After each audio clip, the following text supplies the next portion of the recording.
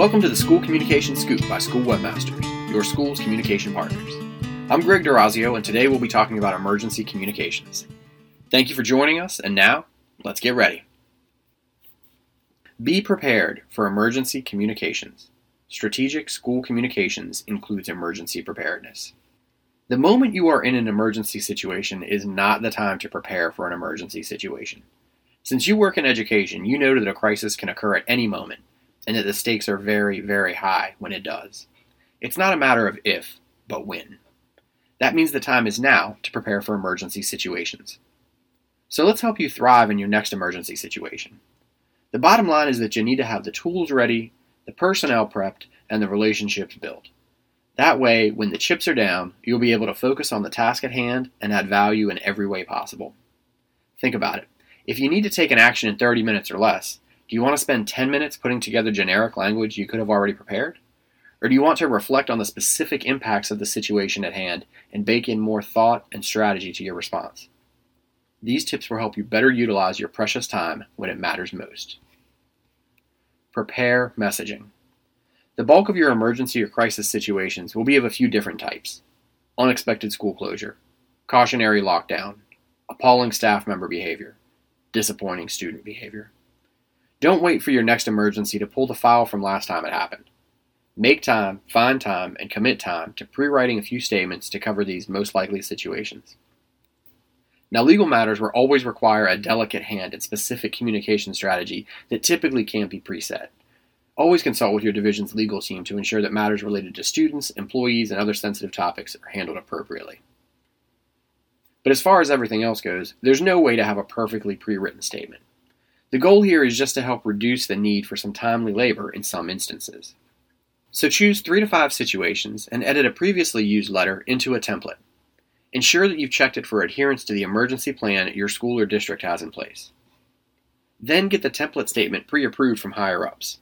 Consider placing the agreed-upon language on letterhead or into whatever nearly done stage is right for your process. You can even highlight in red any places where you'll need to add in facts later.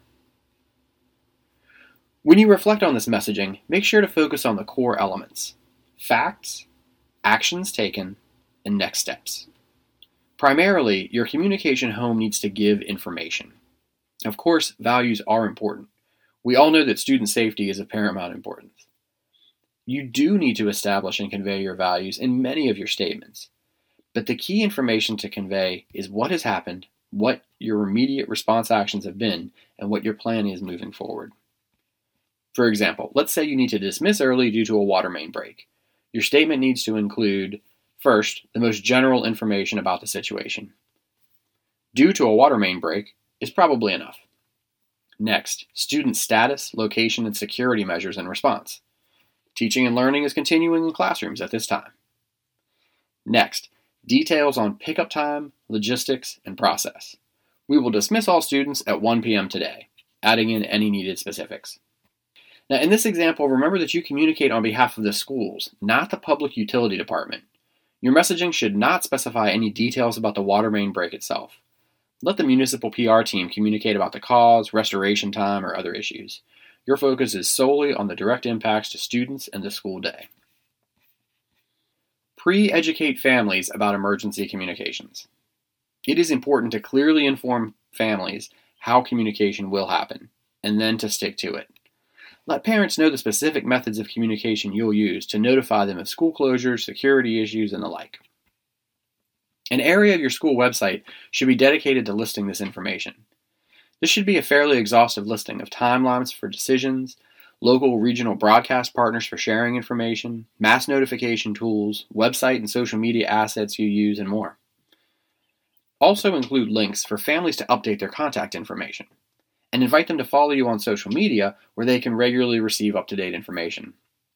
Occasionally promoting where site visitors can find the information with an eye-catching image on your school website homepage is a great way to keep it out there. You could also recreate the key elements in a flyer to send home, or you could use your mass notification system at some appropriate time to direct families to the webpage as well. Ideally, this information will be consistent across all schools in your district. It should be posted on the school division website, and each individual school website should link directly to it. Consistency is critical. Once you have the plan set out, you need to follow it. Adhering to the plan breeds confidence. From a more practical perspective, sending messages also builds behaviors and habits that result in higher connection rates. Speaking of, it's time to talk about optimizing your mass notification system. Your well-crafted message needs to get through to your families. The setup of the notification system that your school uses is the key to making that happen. Most school districts have a notification system with a proprietary setup. It's important that you or someone on your team is an expert on how to use it effectively, or as close as you can get. There is more to it than just picking up the phone, selecting a call everybody button, and sending out messages. We will get into more details about these system tips in a future post, but here are some key things to remember. First, work with your IT and registration teams to ensure that data is correctly entered into the student information system and that it flows correctly into the notification system. Create groups, whether it's grade levels, activity participants, bus riders, or the like, to help you be able to message more precisely the exact set of people that you need to in a specific situation. Make sure district-based and school-based users have the right permissions to communicate with the correct families. Why are these issues important? Because when a crisis comes along, you'll be able to confidently get your message out to families and be sure the right people receive it. You'll also be empowered to properly sequence your communications to stakeholder groups. For example, you may want to update your staff members at a particular location before communicating broadly to the community. If your principal has the right permissions and everyone is coordinating together, that's an easy job, which demonstrates some sophistication on the PR side of your communications. Next, know your team and roles. In difficult moments, you don't want to have infighting, confusion, or duplicated efforts. Make sure you have a clear point person for each key responsibility. For example, if you have building issues, your facilities lead can't make decisions, take action, and handle stakeholder communication. Be sure your point person can clearly evaluate and report the key information. That person may also be responsible for evaluating the statements to be released, or another person may have that responsibility, and another should have the actual task of communications. It's also important to make sure that school-based staff members know what their communications roles are in an emergency. For example, the decision to delay the opening of school by 2 hours may affect when, or if, that bus is taking the fourth graders to the museum for the field trip this afternoon. Once the division-wide decision has been made and communicated, it is appropriate for school-based leadership to push out a responsive operations update to its families. As always, to prevent over-communication, aim for precise messaging. In that example, a best practice would be for that school-based administrator to send that field trip update message only to the fourth grade families. Build relationships with external partners. You already know who you'll be working with in an emergency. Local law enforcement, fire and rescue, city hall, small town mayor, utility companies, highway department, and others. Be intentional about connecting with them. Are you in a region that sees snow disruptions? Host a luncheon for some of those involved agencies in the late fall or early winter. Does your community have a new director of public works? Give the department some tickets to a high school game and spend some time with them in the stands, or better yet, on the sidelines. That rapport will make it much easier to work through the crises you'll share.